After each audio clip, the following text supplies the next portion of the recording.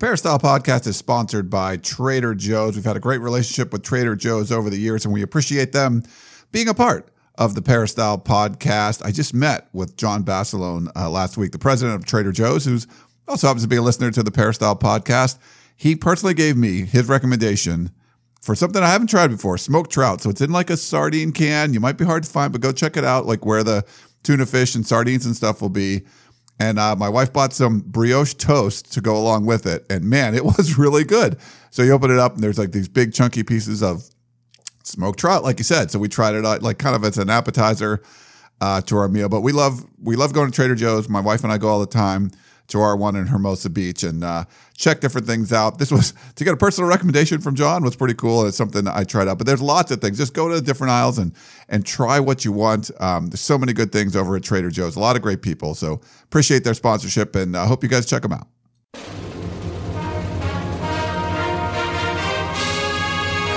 Hey, Trojan fans, it's time to get into the huddle with the Peristyle Podcast.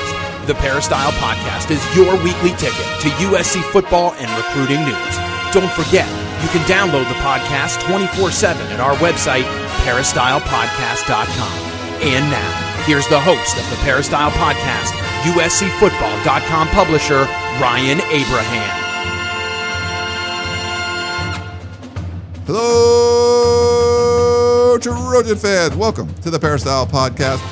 On a Tuesday, we're going to talk some USC Trojan football on the eve of National Letter of Intent Day, the February signing day, the second signing day, the sort of secondary signing day. But we're going to talk all about that. We got some fun stuff coming up. If you happen to be around campus, we will be at the labs from noon to about 2:30, 2:45, meeting with USC fans, talking USC football and signing day and all that. So if you're around and you're listening to this before Wednesday, come down. We'll talk some signing day stuff. We'll talk team stuff, take pictures, whatever you want to do, social media stuff. We'll have a good time.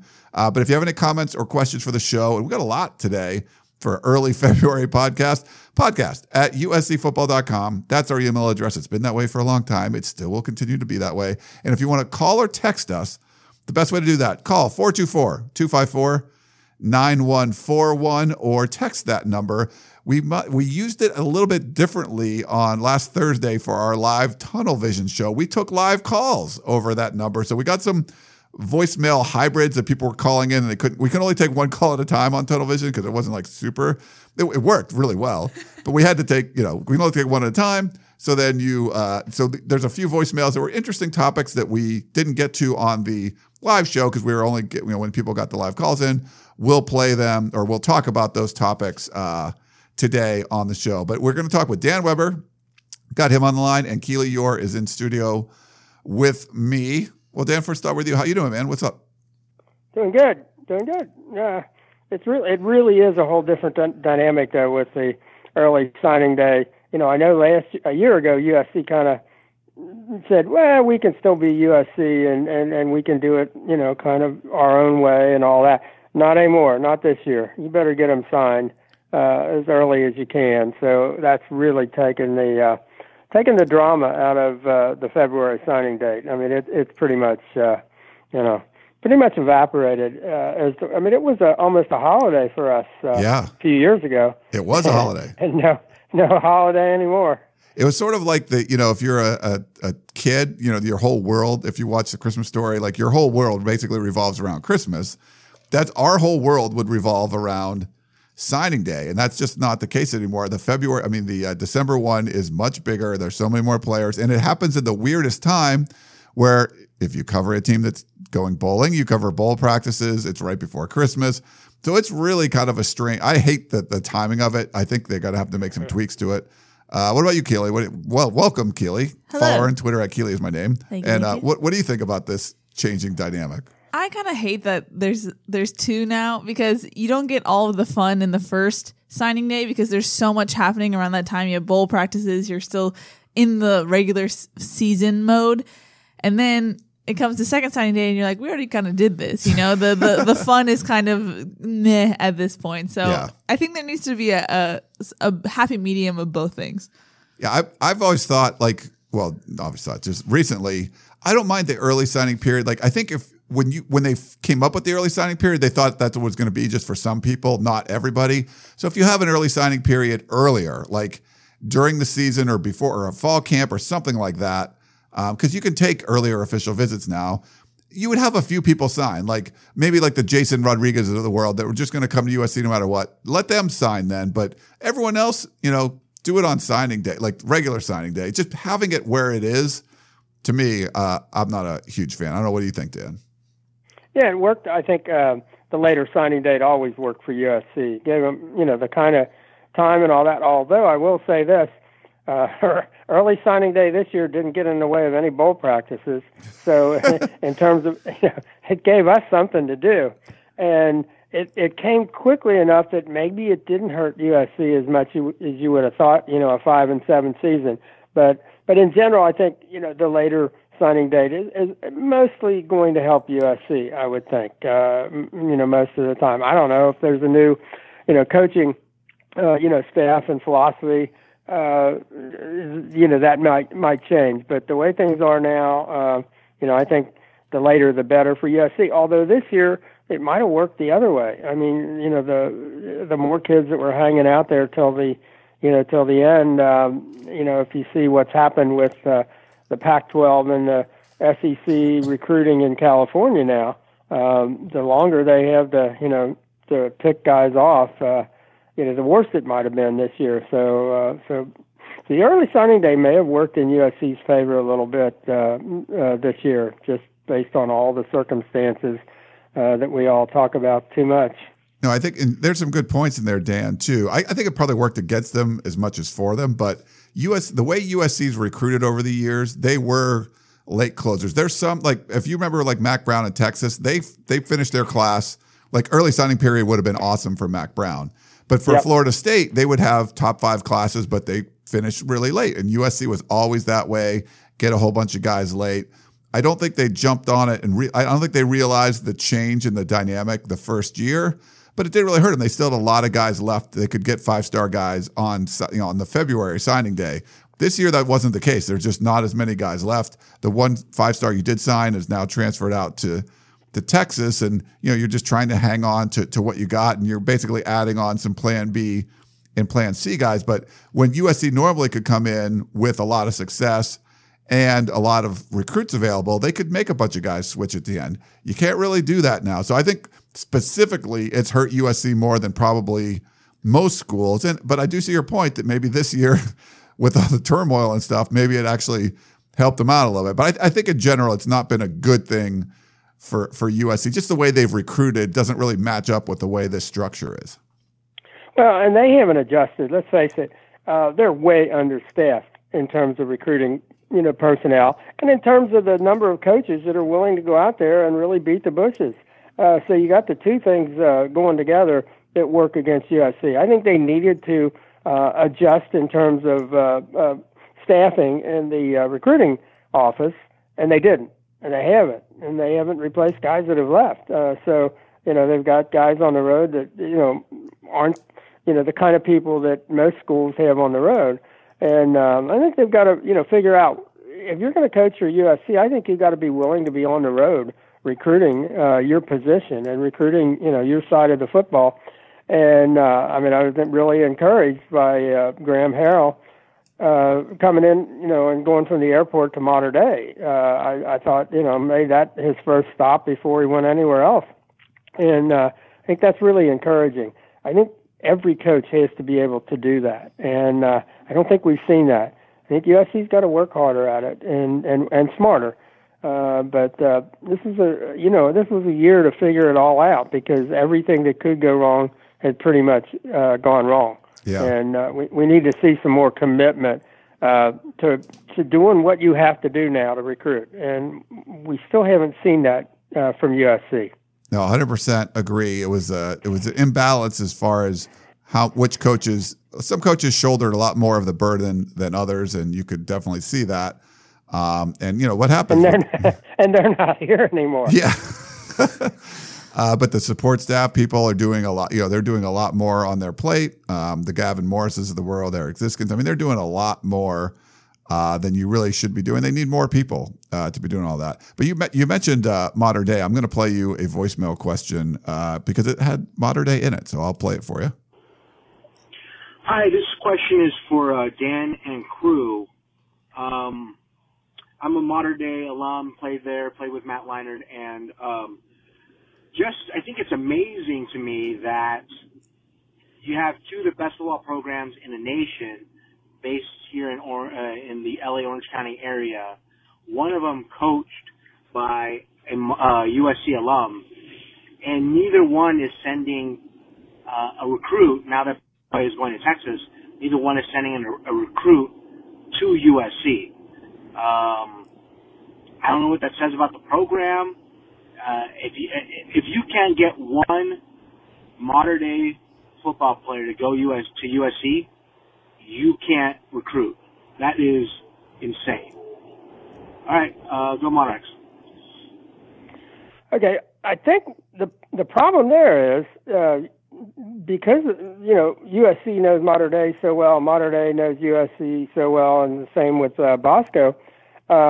When things go south the way they have at USC, those folks know about it better than anybody. So you could see, I mean, obviously the year before, pretty good effort, from Mater Dei. Maybe in the next year we might see that again. But yeah, it's kind of a downside when you say, man, California high school football is awfully good. Number one, maybe number two teams in the nation right here, and you don't get anybody. That's a big problem, and it's a reflection of where USC football went in the past year, and the disorganization and the disunity and just totally underperforming, and that's the penalty you pay when. But yeah, obviously USC should be living on Mater Dei and Bosco and Corona Centennial and Bishop Gorman and some of those relationships aren't as good as you would like, and I think that's a real worry. USC has to figure out how to do that. I thought the end, looking back at the Lane Kiffin era, I thought the end came for Lane before the tarmacking. It was when he wasn't welcome at a lot of high schools in Southern California, that he became kind of persona non grata. And once you took away, his ability to recruit here, I thought it made it really, really difficult. And his future, was already determined once that started to happen. But you can't burn those bridges, and you got to keep those people close to you. And those people, if they're close to you and they're looking at your program and saying, I don't like what I see, that's the downside, of keeping people close to you. And this year is a good example of that.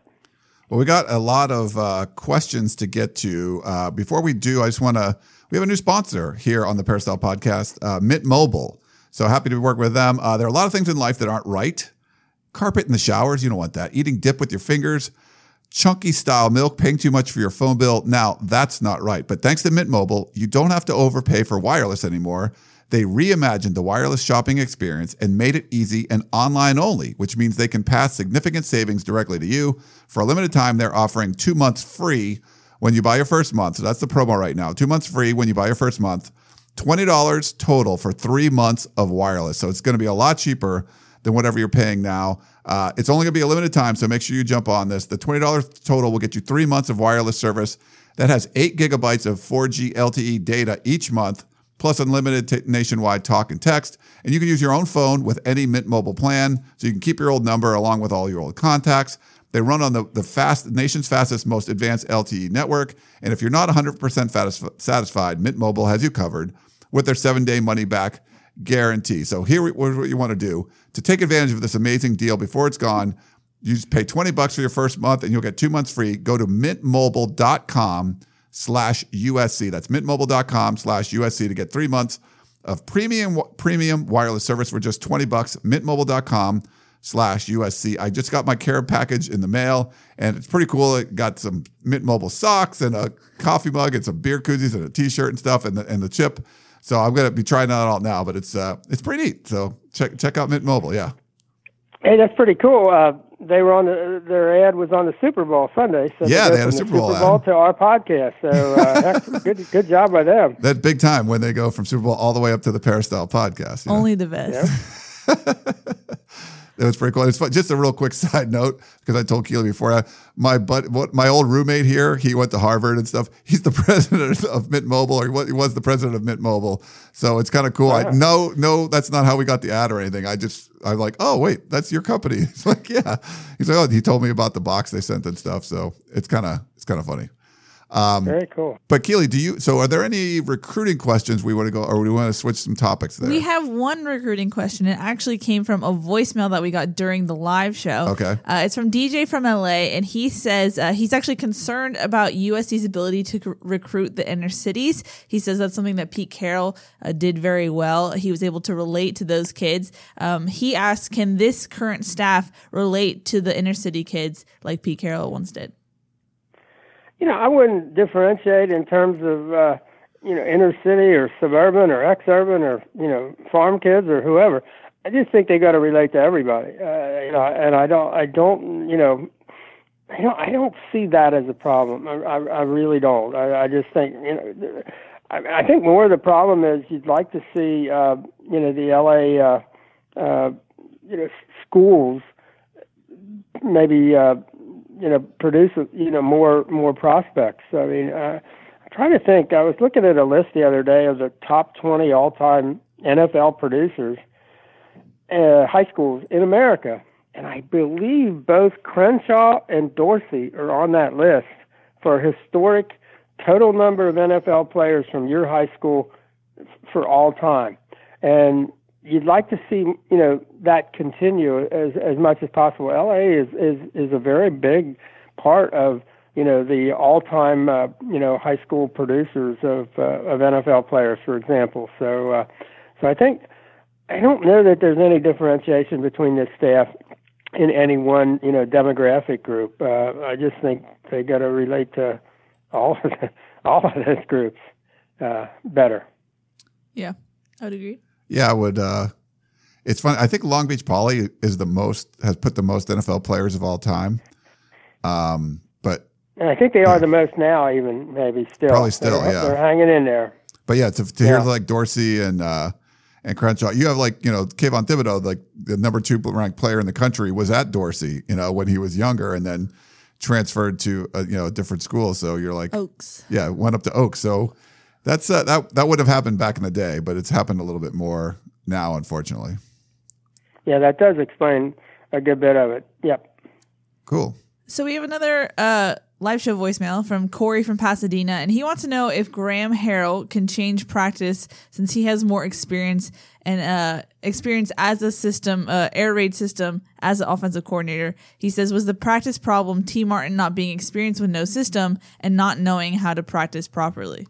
Yeah, I think so. I just listened to his voicemail too, and just he felt that like Graham had a system, so they were practicing to the system. So I probably didn't write. I didn't paraphrase it very well. Blame Ryan for what. So it was more. Yeah, so it was more like he would practice for the system where T. Martin was new to the position, and they had the gumbo system, so you weren't really practicing with a purpose, I guess you could say. But any thoughts on that, Dan? Yeah, I think what they were doing is they were practicing plays, not a system. And they weren't practicing to play. They were practicing to run plays. And I think there were too many people with inputs into what plays are we going to run. So it was kind of look at the paper and look at the diagrams and let's go over the play. Instead of, that's not how football is played. Football, if you're doing it right, kind of free-flowing and you keep moving and you got tempo and you practice at game speed, and we didn't see that.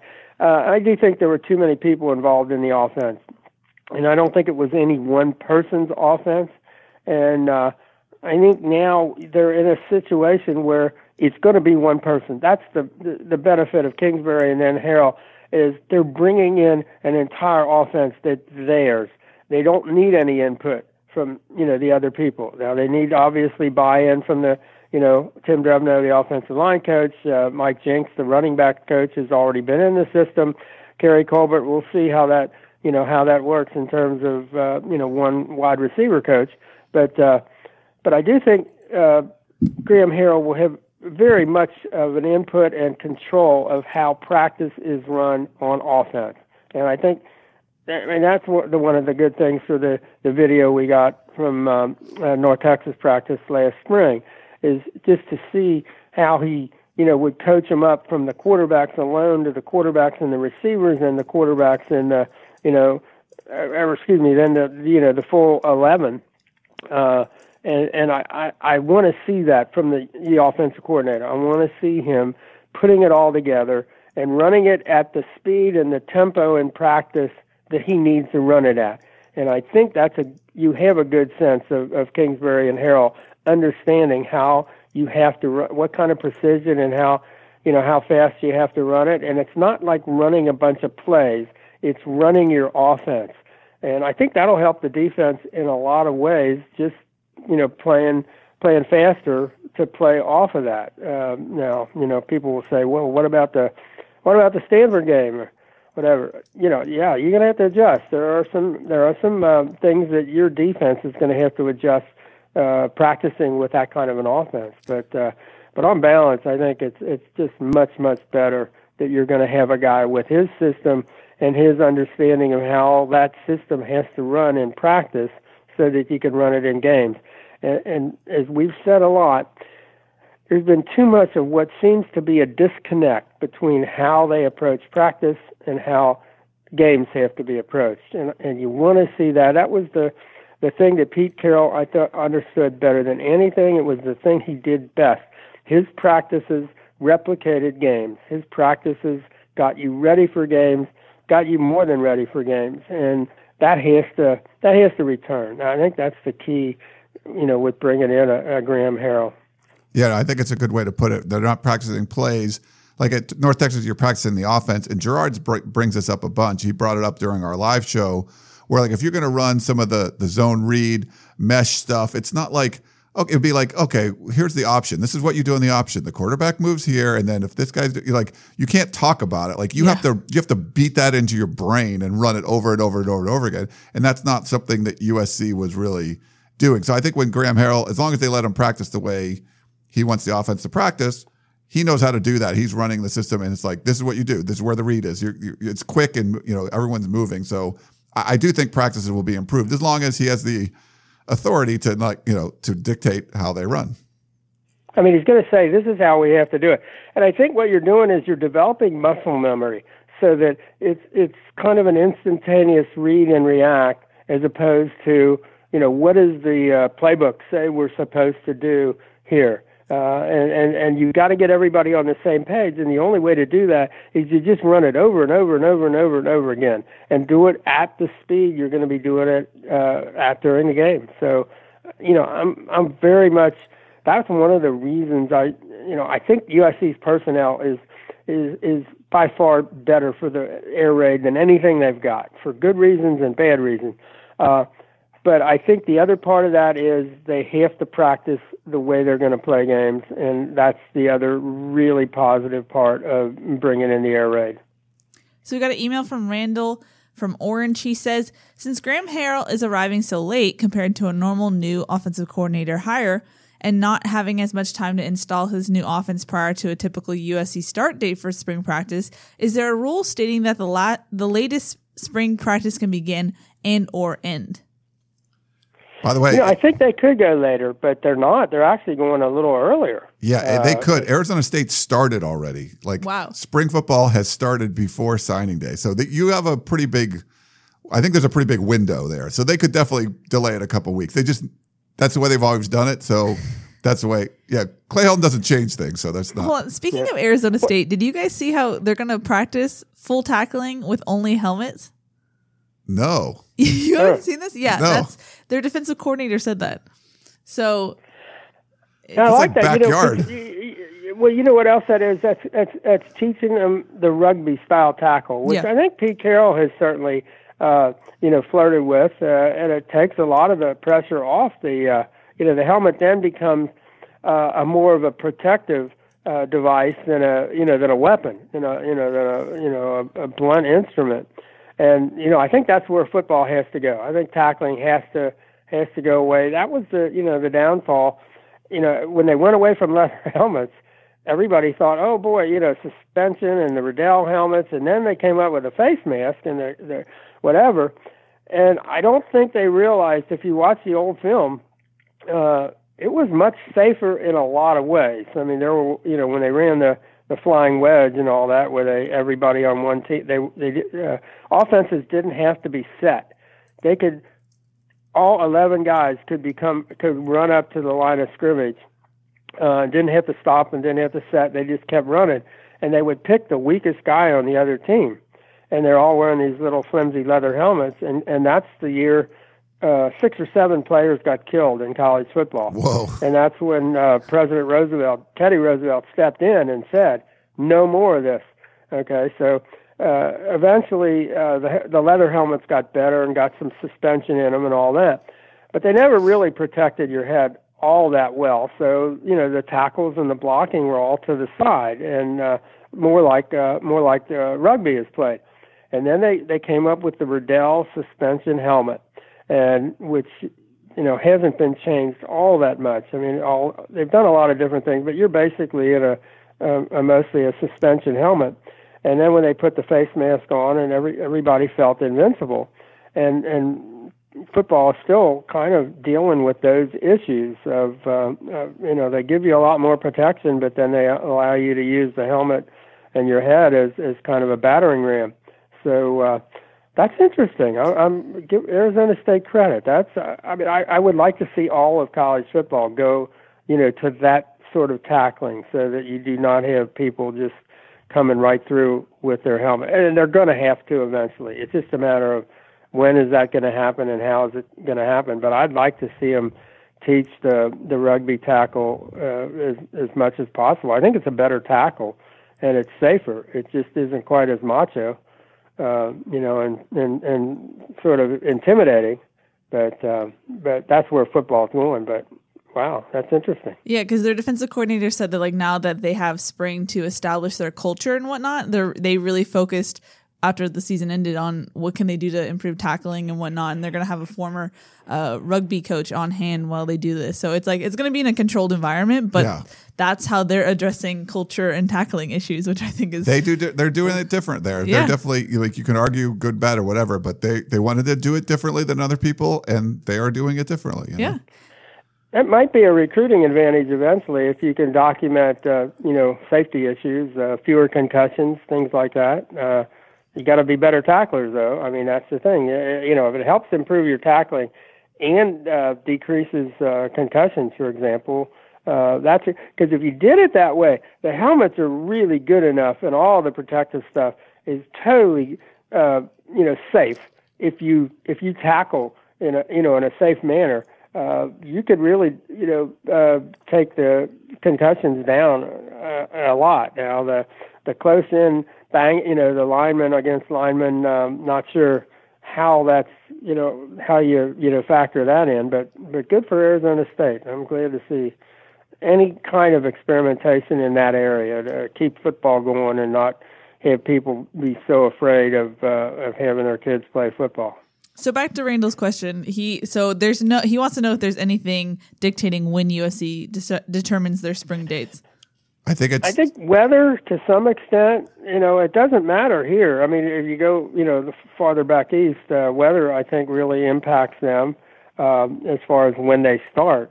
Here, there's no impact at all. For every year that I've been here, I think USC and UCLA UCLA always was a week behind, so that the spring games were like one Saturday, then the next Saturday.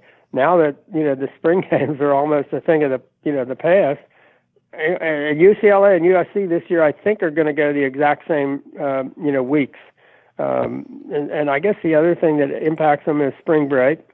But yeah, USC can kind of do it whenever they want. I mean, you got to do it before the end of the semester, and you probably don't want them practicing when they're going to be taking, finals and all that. So you got those kinds of, things that impact it. But I don't think other than that, I don't think there's much, thing that, controls you when you have to do it and when you have to have it. Randall says, P.S. I'm still waiting for Dan's book signing at the Trader Joe's in Tustin.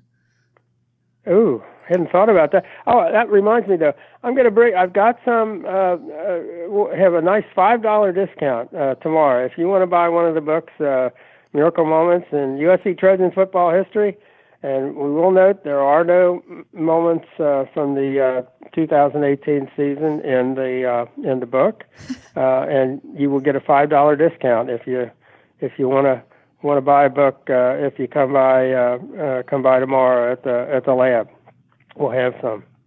But yeah, we got to do that. We got to see if the guys at Tustin will let us come by and have a book signing. That'd be a good idea. I think we know someone that could make that happen. So it happen. So we have an email from Stevie Sanchez who says, 1, does Graham Harrell's experience or lack thereof worry you guys? And 2, did Harrell really turn down the UNC job, or was USC his only option? He did turn down the UNC job. I believe he did. Yeah. I believe so. I think I think that's a very, very difficult situation, the UNC job. I just think, and grabbing Mac Brown is kind of grabbing at straws. And I know people say, "Oh, you should talk USC and UNC," but I could see him, not wanting to go there. I don't know that his lack of experience. I like the fact that he played 3 years or so for the Packers. I like the fact that he just got somebody mentioned, in a post that he got to hang out with Aaron Rodgers. I like it that, he's thrown for more touchdowns than anybody in college football and the second most yards and all that. I like it that he coached wide receivers for Mike Leach at Washington State. Mike Leach was his coach. So I like a lot of things about him, and I like it. He had to come in at North Texas where, when you watch him on video, he don't have a lot of talent. And yet the last 2 years he's really done. They gave him the offense and said go to it, and he's done. I thought some really good things, and they basically turned it over to, even though their head coach is an offensive-minded guy, turned the offense over to him, and I think it's very comparable to his situation here, only with better athletes, and. I'm very interested in seeing how it works with the kind of athletes that he's going to have a chance to work with. So I think his experience is fine. Related, we had a text from someone who didn't leave their name. They say, how much do you guys actually feel like Harrell is a Mike Leach prodigy with only 2 years as a wide receivers coach under his offense? How much time did it actually give Harrell to soak up Leach's air raid concepts? Like Dad said, he threw for more touchdowns than anybody when he was learning from Mike Leach. So I think he understands what Leach wants. He played for Mike Leach. Yeah. No, that's the thing. But I think it's interesting. Kingsbury, both of those guys are Mike Leach, products, but they don't do it the same way as Mike Leach. They have more ability, I think, to integrate the running backs and run the ball if they've got that kind of talent, or more of a converting a tight end to an H-back, but throwing there. So I think they actually have a little more flexibility in what they do offensively, which I think is good for the USC situation. I'm not sure you can have that kind of flexibility with the players that are available to you at Washington State, and you got to do one thing and really do it well. But no, I like his being part of the tree, the Mike Leach tree, and I like it that he's gone in a different direction. I think both of those are good things.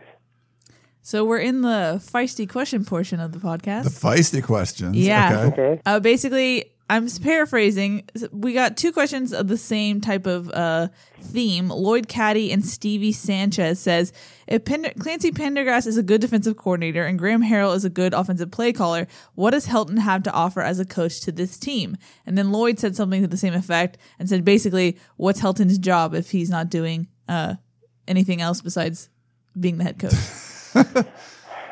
Well, I mean, I think you can demand discipline. You can be demanding of your coaches. I mean, there was a reason. Again, please do not say I'm making this comparison, but there was a reason Bear Bryant was able to go up in that famous tower of his and coach the team, because he had assistant coaches, most of all who had played for him, who knew exactly what he wanted.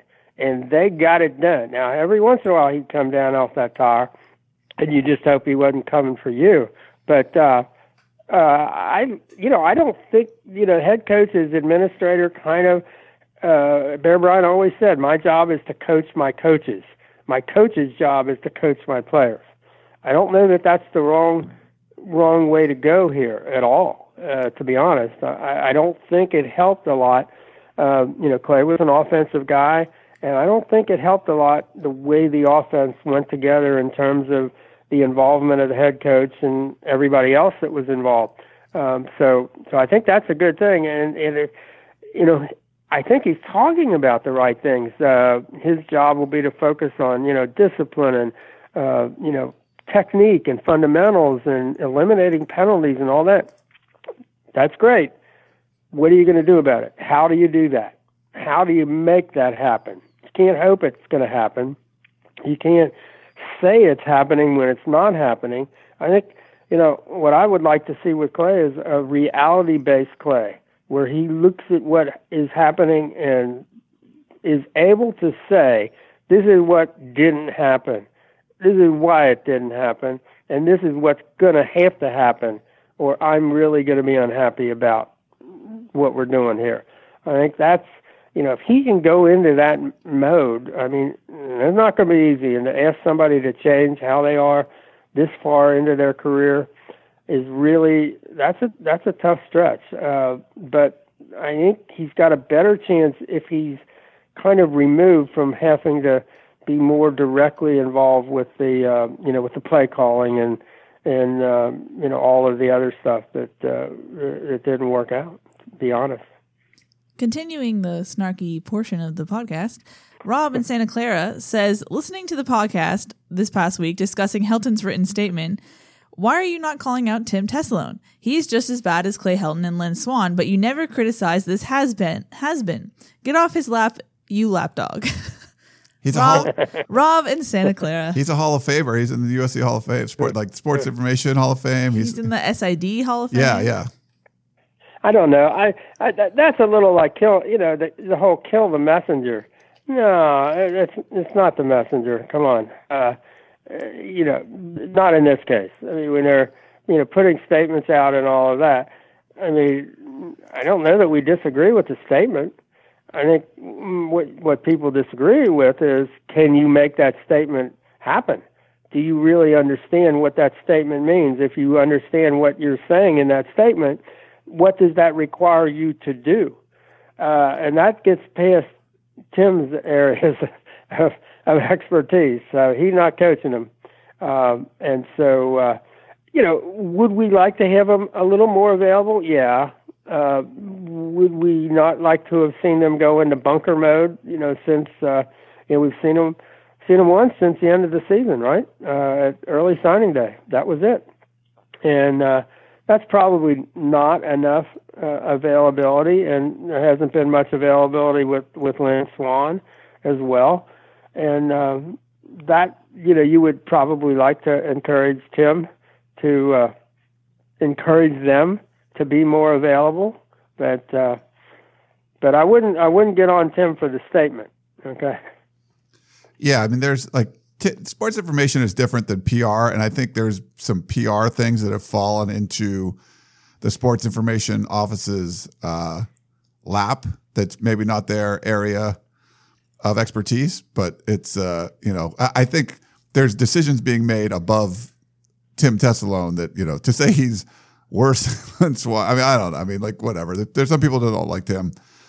We all get along with Tim. We definitely bump heads with Tim a lot, and but that's a professional thing but we respect what they do and everything, and I think they respect what we do. But I don't think Tim is the main problem there, I would say. But I know, as a former SID myself, I do think that part of the job is convincing the people above you that you are the expert and you have the sense of how this has to be presented and when it has to be presented and why and all of that. I would maybe like to see that happen a little bit more at USC in terms of presentation. And yet, we have to say this. USC's football players, in general, are so much more available and so much more open and so much more skilled at talking to us and answering our questions. I mean, one of the best educations that USC football players get is in dealing with us. And you can look at them when they're in the NFL, or you can look at them when they're seniors or whatever. USC kids handle this well. Now, that may be just a factor of they're part of USC and USC kids in general. I mean, I watch the news. If you're from somewhere else and you watch the news in Southern California and you realize almost everybody they interview on news, is pretty good at it. So maybe it's kind of a Southern California thing too, that ability. But USC does a good job there. I think those kids, as long as they don't get too nervous about, keeping kids away, and they don't do it as much as a lot of places. So I think I give them good marks there. The kids get good experience, and we get pretty good. We maybe like a little more time, but we get pretty good access to the players. And they get to practice doing it. In other schools, like you don't get to. Like Johnny Manziel, won the Heisman, and no one could talk to him all year because he was like a redshirt. There was some rule. Kyler Murray had a pretty terrible interview on the Dan Patrick show. Yeah. I don't think a USC player is going to come out and do that. So that you can say what you want, but USC players usually come out, like Dan said, much better prepared. They do well at the combine things, all the interview stuff. If you want to say they're not strong enough or whatever, that's fine. That's not Tim Tessalone. They come out and they speak well, and I think that that's helped by Tim and his crew. Yeah, and the other thing, USC's assistant coaches are available. And for example, at Alabama, from the beginning of the year to the end of the year, they are not available. You may not talk to any assistant coach. And it's hurt them. I think I've seen some of them who will get a head coaching job because they're an assistant coach at Alabama. And then, here they are facing the media, and you think, oh, my gosh, this guy's never done this before. It's like, is this your first time? Yes. Yeah. I mean, that's yeah. So from that standpoint, USC does a good job. They really do. And we got to give them credit. And for as much as we bash on practice, we can still see practice, which other reporters at other programs cannot do. True. At least for now. Cross your fingers. Cross your fingers. Hopefully they'll put in a good word. Lloyd Caddy says, do you think SC has a good enough talent on the O-line to really become a good run blocking and pass protection line? Under Neil Callaway, they look confused. I think the thing that attracts me about the air raid is I think they have the talent to be a pretty good air raid protection line. I mean, I think that a lot of that is just knowing what you're doing and doing it enough and getting, they definitely have enough talent to be able, I mean, they've got as much talent, as a program like Washington State, which protects really well. Now, Washington State's developed some really good offensive linemen in the last few years, guys that certainly weren't, the top recruits. So I'm optimistic there. In terms of being a run-first team, no. This team, these offensive linemen haven't developed, I don't think, the explosive punch and that kind of power, and whether that's all on the strength program and the nutrition program and just the general lackadaisical effort somewhat at practice and all of that. But I think it's a quicker fix to be able to pass block. And that's, you got to know what you're doing. You got to know who's going to pick up who and all of these kinds of things. But I think they've got a better chance there. And then, you want them to be able to be more in the, mold of the classic USC programs with offensive linemen that can really, knock you down the field. But I don't think that happens overnight. I don't think it happens the first year.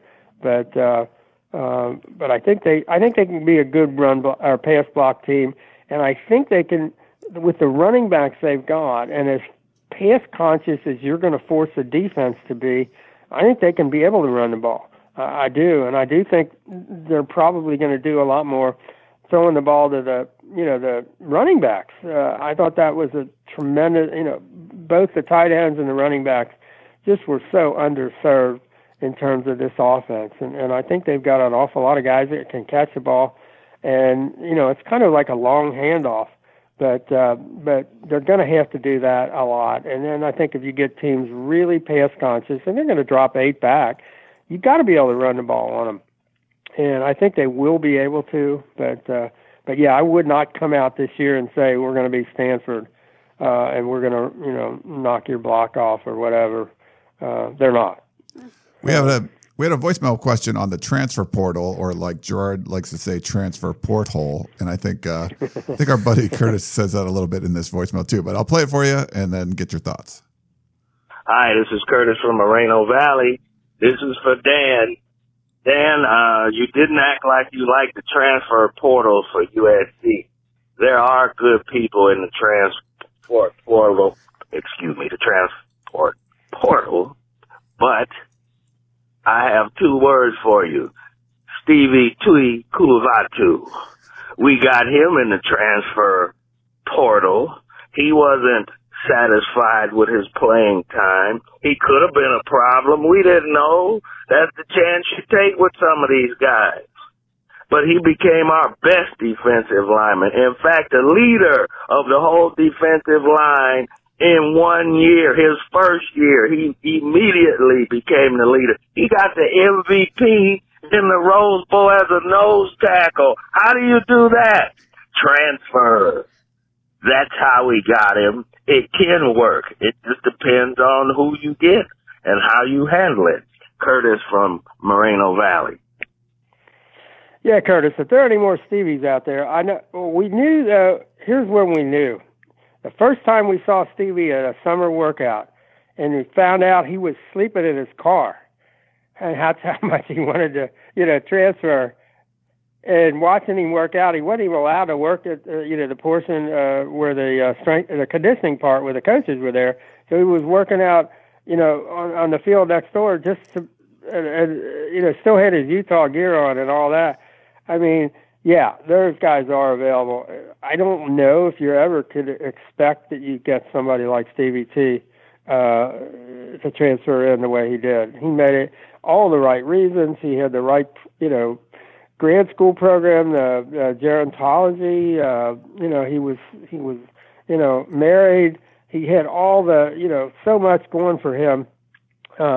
If you can find those guys in there, I don't know if you find them in the transfer portal. I think they got to kind of find you and figure out.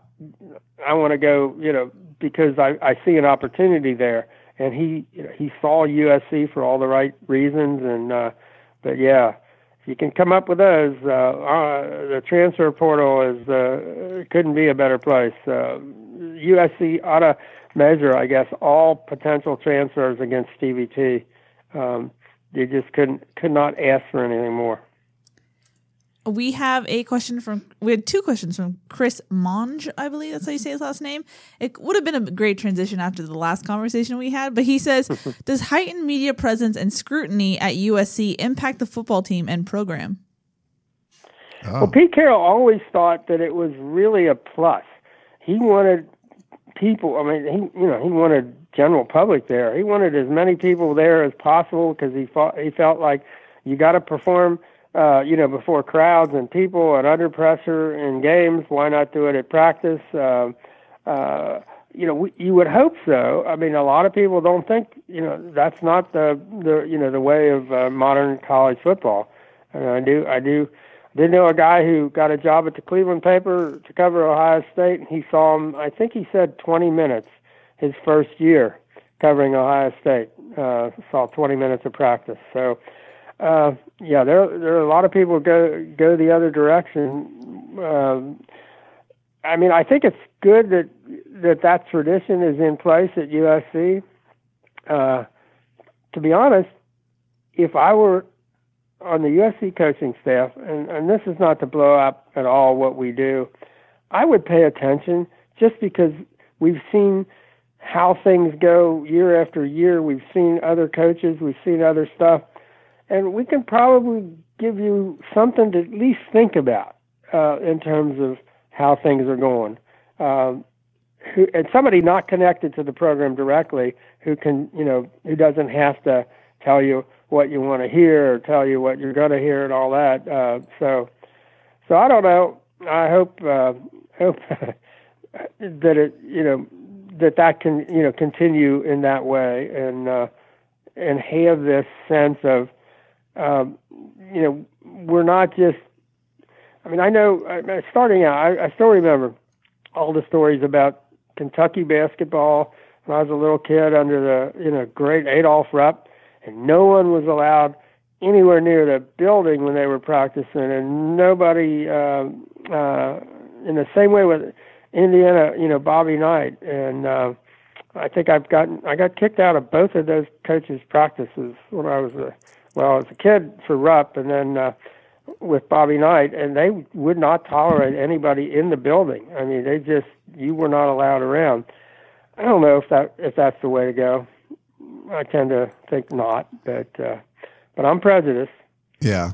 One of the other things too, as far as heightened media presence at USC, there's a lot of media there. It's mostly online now. We've talked about that. It's changed a lot, but it's also not the only game in town. So if you're covering Tuscaloosa, Alabama, like maybe you don't have the LA Times there, but every paper in the whole state is going to be covering it. Spring football is like the biggest deal in the world. Like that's not the case at USC. You're talking about the Lakers. There'll be notes about spring football somewhere, but that's, it's not in the top 10. Like the USC football story won't be in the top 5 or top 10 at the time because there's all these other things going on in LA. LA is such a pro market, and USC's been able to fend themselves, be a big part of that and be up in the top stories. Even the whole Graham Harrell, all that crazy stuff, they were up there with some of the Super Bowl stories with the Rams because it's more of the dysfunction of what was going on. But there is a difference there too, where it's not the only game in town, so you don't get the same. It's a different kind of coverage than you would get even in a small place like Tuscaloosa. Yeah, and they have no choice but to cover you in Tuscaloosa. If USC shuts them out, it's not a biggie for them. They got plenty of other stuff to cover.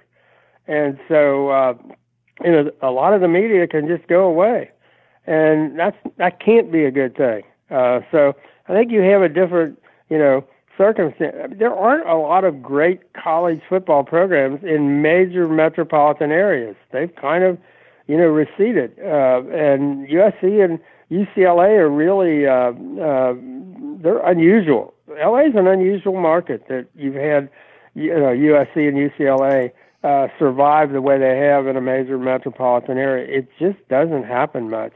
So I think they've got to have a media strategy that deals with that and takes that into, consideration. And even, when Pete was here, Pete didn't have to deal with the Rams and the Chargers, and now you do.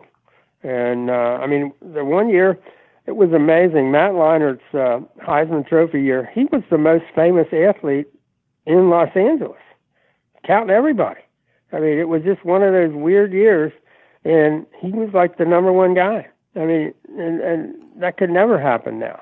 But so it's an interesting situation, USC and the media and Los Angeles and the changing market and all of that. It's I don't think we know all the answers, but I think openness and understanding the media and all that is really important for USC. Chris also asks, if you guys were given an opportunity to advise the program staff and head coach, what infrastructure changes would you suggest? Well, I think nutrition has to have more people working.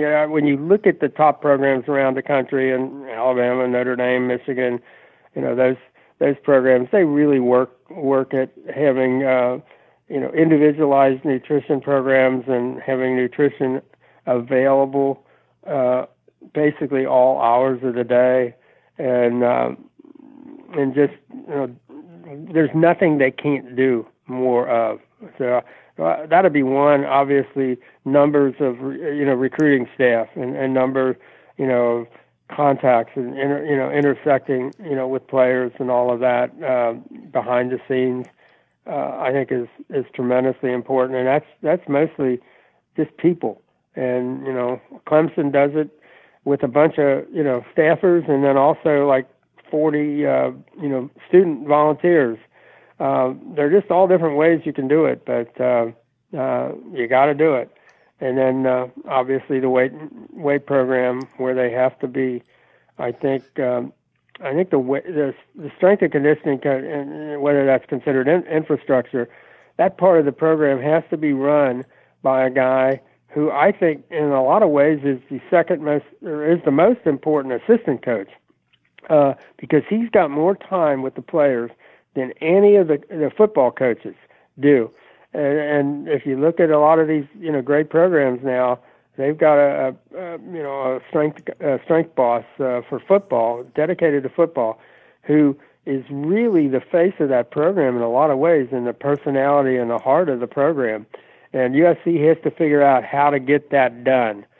He can't just be an administrator over 21 programs and all of that kind of thing. It's really got to be football is what matters most for a college intercollegiate athletic program, and you got to get the football thing right and it's got to be tough and demanding, and they had a list of all the qualifications that they want, and it's a good list. One would hope that it was already in play, but then that person has to have the authority and he has to have the hammer, and I'm not sure that we've seen that where you hear reports that other teams take their weight training more seriously than the football team does. That can't be. So that's where I'd go. Ryan? Yeah, no, I think that's all good. The support staff to me is the biggest deficiency, and we put some stuff in the war room. The John McKay Center was built back, basically they designed it for the 2010 Lane Kiffin staff, where this is before the support staff wars happened. There's not a lot of room in that building. So it's like it would be dedication to figuring out what you have to do, bringing those people in, putting them in the right spot that everyone could communicate and all that, and making sure you're used to doing it this bare bones way. It wouldn't just be hiring a bunch of people, but changing your philosophy and going, okay, so what if we tripled our staff? How could that impact things? How do we communicate? What would they do well?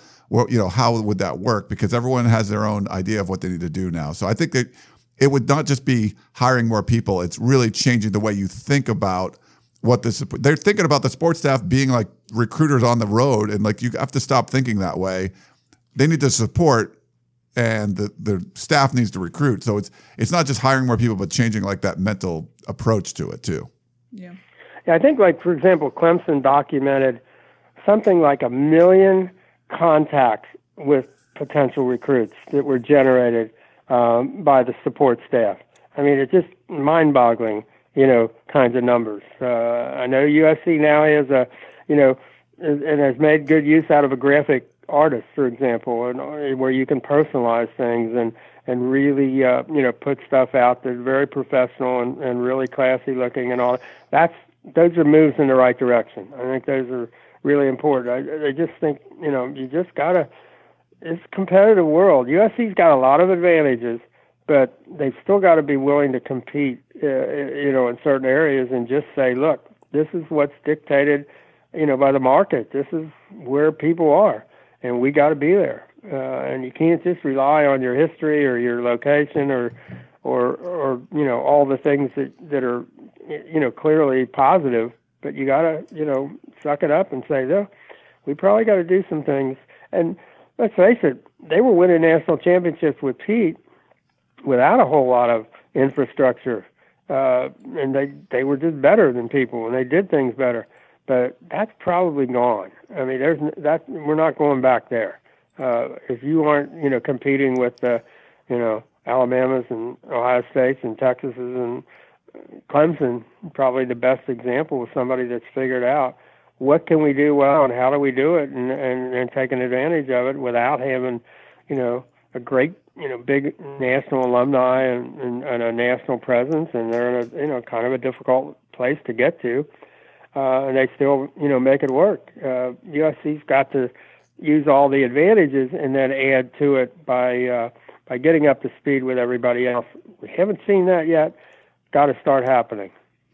I think to take a different approach than to what you guys said, I would stress a new focus on practice and looking at how that can be rejuvenated, and also a flexibility when it comes to practice. Don't base it off of this is what we planned in August and we're going through it no matter what. If Tuesday's practice was sluggish, let's come out Wednesday with full pads again. Yeah. Or hey, on Saturday we were really bad at tackling. We're going to spend an hour of practice on tackling, or maybe not spending an hour on special teams. I think there needs to be a flexibility and an evolution throughout the season of what takes precedent, what's more important to focus on in this allotted time that you have on the field for Saturday, rather than, this is what we plan, this is what we do, and this is what we're going to do no matter what. I don't think that works. And I think you saw that each Saturday. Keely's been paying attention out there, Ryan. 100%, yeah. He hadn't thought about, specifically that part of it, because I'm thinking more of the support stuff. Yeah. But you're exactly right.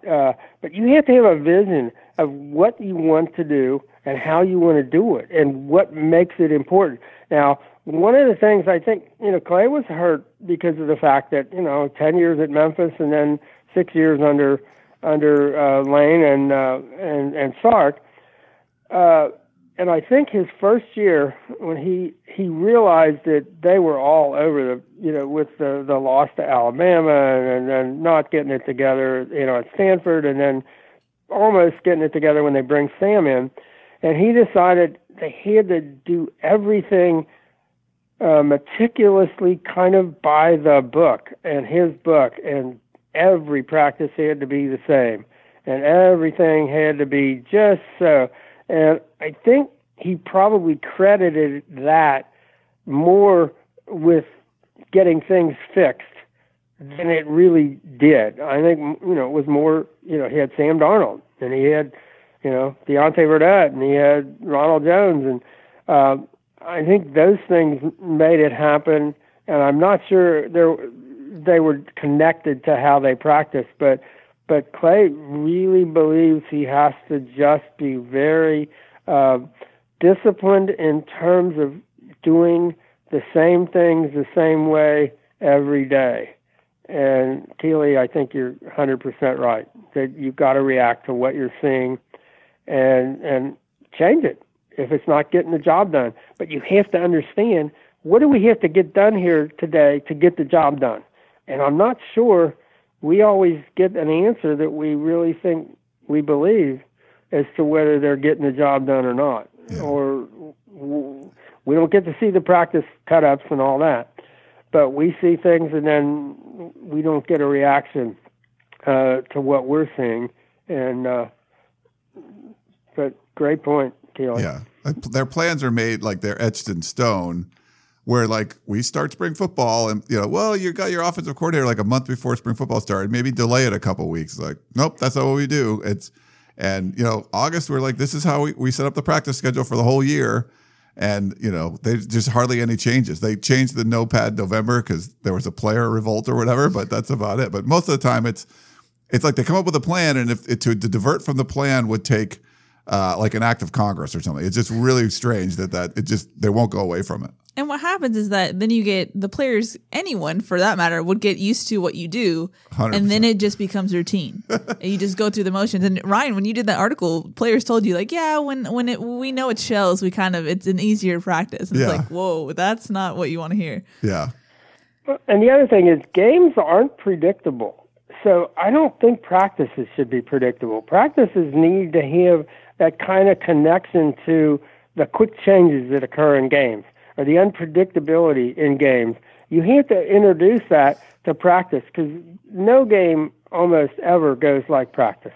And so I just think that connection to game speed and game tempo and game reality and game, unpredictability, and that needs to be introduced into this practice schedule. And I think there's just too much of that. I want to feel safe and comfortable. I mean, let's face it. I mean, one of the things that was supposed to do with the predictability and the regularity of practice was to, get the fundamentals correct and get everything down. And that hasn't helped a bit in terms of, cutting down on the penalties or, turnovers or whatever. So it just hasn't worked. So for that reason alone, you try something else. I mean, that's, and you make the players understand why you're doing something different. If you keep doing the same thing the same way, why wouldn't they think they're getting it done? You got to make it clear you're not getting it done, and we're going to have to do this or we're going to have to do that. But if you come out and do the same thing every day, they got to think they're doing it. Well, we're doing what we're supposed to be doing. No, you're not. But that's got to change. Yep. Agreed. Good job, Kelly. Thank you. Dan, class of 1962, says, what is the current status of Taylor Katoa? Has he finished his mission, and will he still be on the USC roster next year? That's a really good question. Does he have another year or not? I think it's only been 1 year. Right? Yeah, I think it's only been 1 year. Just 1 year. Yeah. So that'd be interesting. It'd be interesting to see what he looks like when he comes back and all of that. This is the time when, kids really, kind of grow into. You see that with the Brigham Young kids who tend to be a few years older and all of that. I'll be interested to see. But I do think he has 1 more year. But he's certainly got the size. And I don't know that we were 100%, got to see exactly, what he could be. But yeah, he's sitting out there and probably going to be a factor when he comes back. He's a big kid. All right, let's. We got one last voicemail for you, Dan. I'll play it. Here you go. Yeah, the question I have is that Gerard and everybody else has said that the main problem with the USC right now is the leadership at the top, the board of trustees. So, is there any change coming, or is this just going to be a continual fight with between Lynn Swan and Clay Helton, who I believe are good men who really can lead the team, between with a board of trustees that's just interested in paying themselves for doing a work instead of building a winning team like Clemson? Thank you. Yeah, I just think you need a sense of from the board that it's possible to really be that top 20 academic program, with opening to the Pacific Rim and constantly innovating and in this great location, and still have the kind of competitive football program that thinks they can win national championships. I think that's what you need from the board. I think in general, and that is what you get there is you get that through the president that the board selects, and they're in a position now, to search and select for a president. And I know we keep thinking that one of the absolutely top candidates and one of the finalists we would guess is the president of Northwestern, Morton Shapiro, who was a dean at USC and did a lot of really good things and had some really good connections with the board, some of the current top people on the board, and was always as an academic guy and a very much of a with that his focus, but very much saw, for example, that football was a good thing and could be a good thing. And I saw an interview with him with he's now the president of Northwestern, with the Northwestern student paper, where he knew so much about that football team and who was where in the NFL and who was, this and that and all. He was, we've heard really good things about him. I'm not singling him out because he's the only candidate or whatever. I just happen to know about him. And he would bring, for example, his Big Ten experience. I like the idea of having a president who has presided over a big time, relatively so, big time program in a big city, in a really big conference where they've had great media success and where they produced, great revenue from their media. And also he's in a program where they've just raised $300 million and probably have done more to improve their facilities at Northwestern in recent years than anybody in the country, and has had, the experience of a really top-notch athletic director and a really top-notch football coach.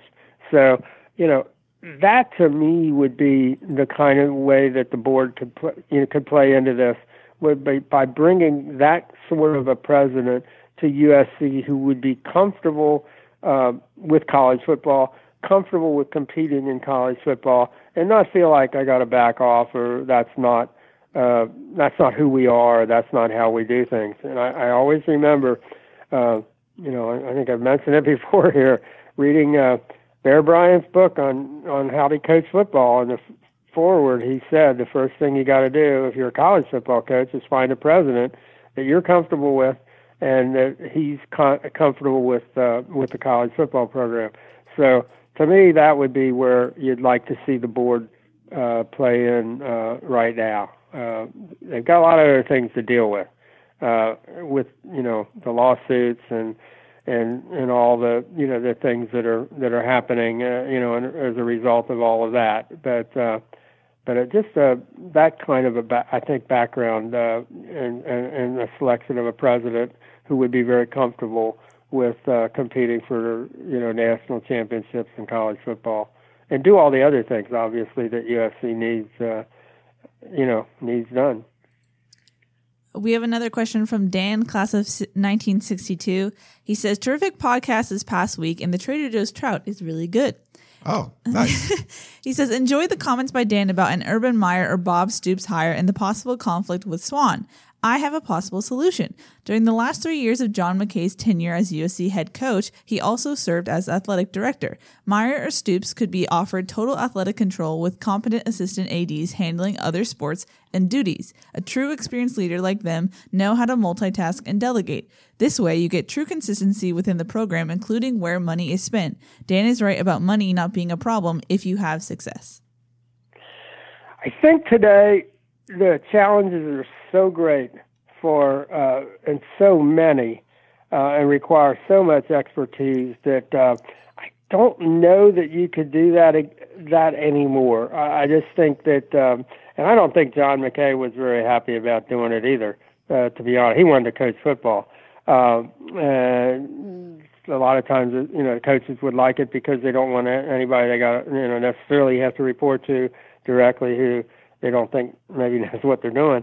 But and I would think if you talk to Urban Meyer, he would tell you, I don't want to be an athletic director. I need somebody over me telling me, what not to do. Urban needs a fairly strong hand, I would think. Not so sure about Bob Stoops. Might be a little bit different, but I think nowadays, if you're a really good college football coach, you want an athletic director who's supportive, but you want an athletic director who knows what he's doing, and maybe he's in the background a little bit like the guy at Clemson, but you want somebody that's going to make your job easier, make your life easier, but also somebody going to keep you within the rails, and especially with an Urban Meyer.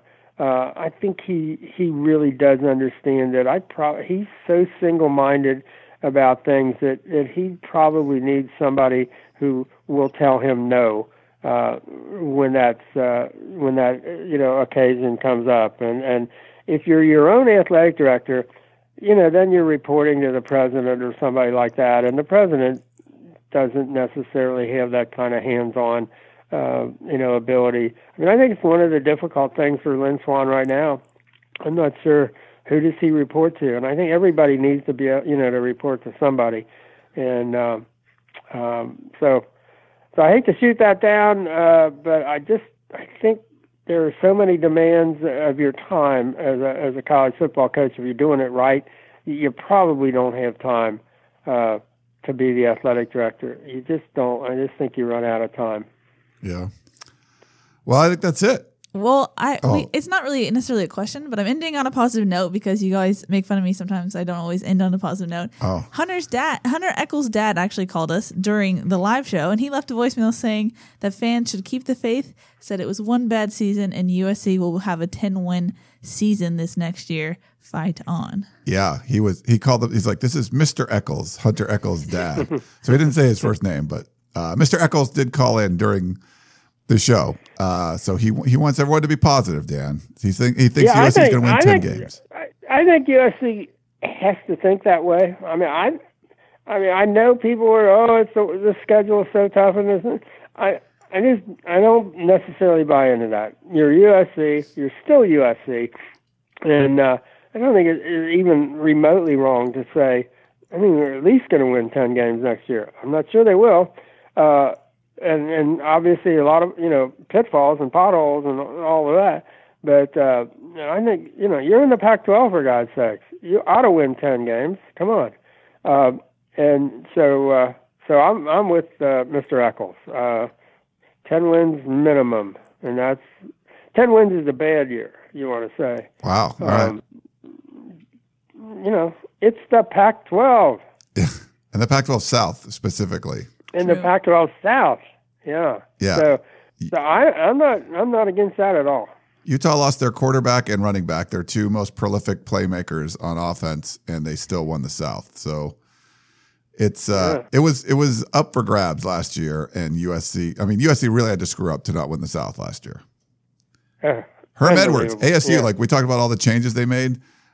From Todd Graham to Herm Edwards, they stayed the same. I think it was both 7-5 and finishing second in the Pac-12 South both years. So it's to allow Arizona State to do that. They beat USC with one guy, like they did the last time they came into USC and beat them with one guy. I mean, come on, you can't let teams beat you with one guy. I mean, USC beat itself. They beat themselves, in the Cal game and the UCLA game and the Arizona State game. Come on, just stop beating yourself, and then go from there, get better.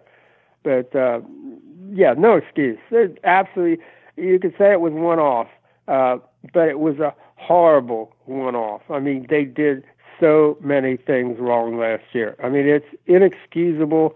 There's no way you can live it down. You just got to come back and play better this year and coach better and do everything better. But last year was pretty much unforgivable. That was so bad. I mean, you would have had to try to lose the way they did, and to not get any better, that's unacceptable. Yeah. All right. Well, that was a good show. How long did we go? This was hour and 20 minutes or so. Not too bad. A meaty show. There was some meat in there. Lots of great questions that everybody sent in, and we were very happy about the live show. We're gonna plan to do it again Thursday. Don't know if we're gonna take live calls again. Let's see if we can get Chris. No, I think we will. As long as we have to have extra body to do Chris that. will be here. All right, we'll make him. Keely's making Chris show up, so we'll. So if you didn't do that, so what we did last Thursday, I don't think Chris was really there.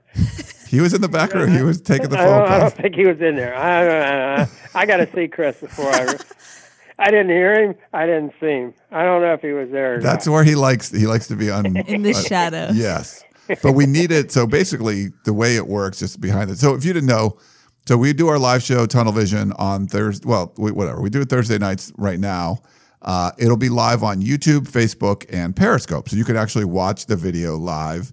And what we wanted to add a new element was that you could actually call in live. So instead of people put stuff in the chat box and then Keely will read the question and then we'll answer it, but this would be a way to get live phone calls in. So the system, the way we have it now is there's a second room. So he's in the other room connected to a computer there. So we can sort of hear him when he's talking, like through the wall sort of thing. And then, someone will call and then he'll text Keely like, hey, we got a call, and she will let them through.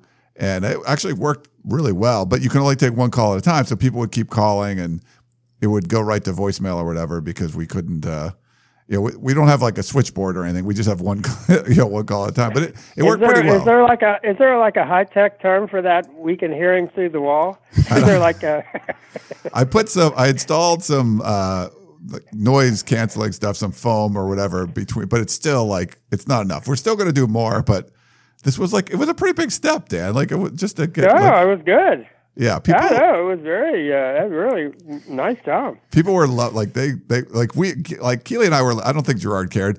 Gerard did not care at all. And meanwhile, Ryan and I were like giddy kids. We're like on Christmas. smiling, I get to smile because like this is actually working, you know.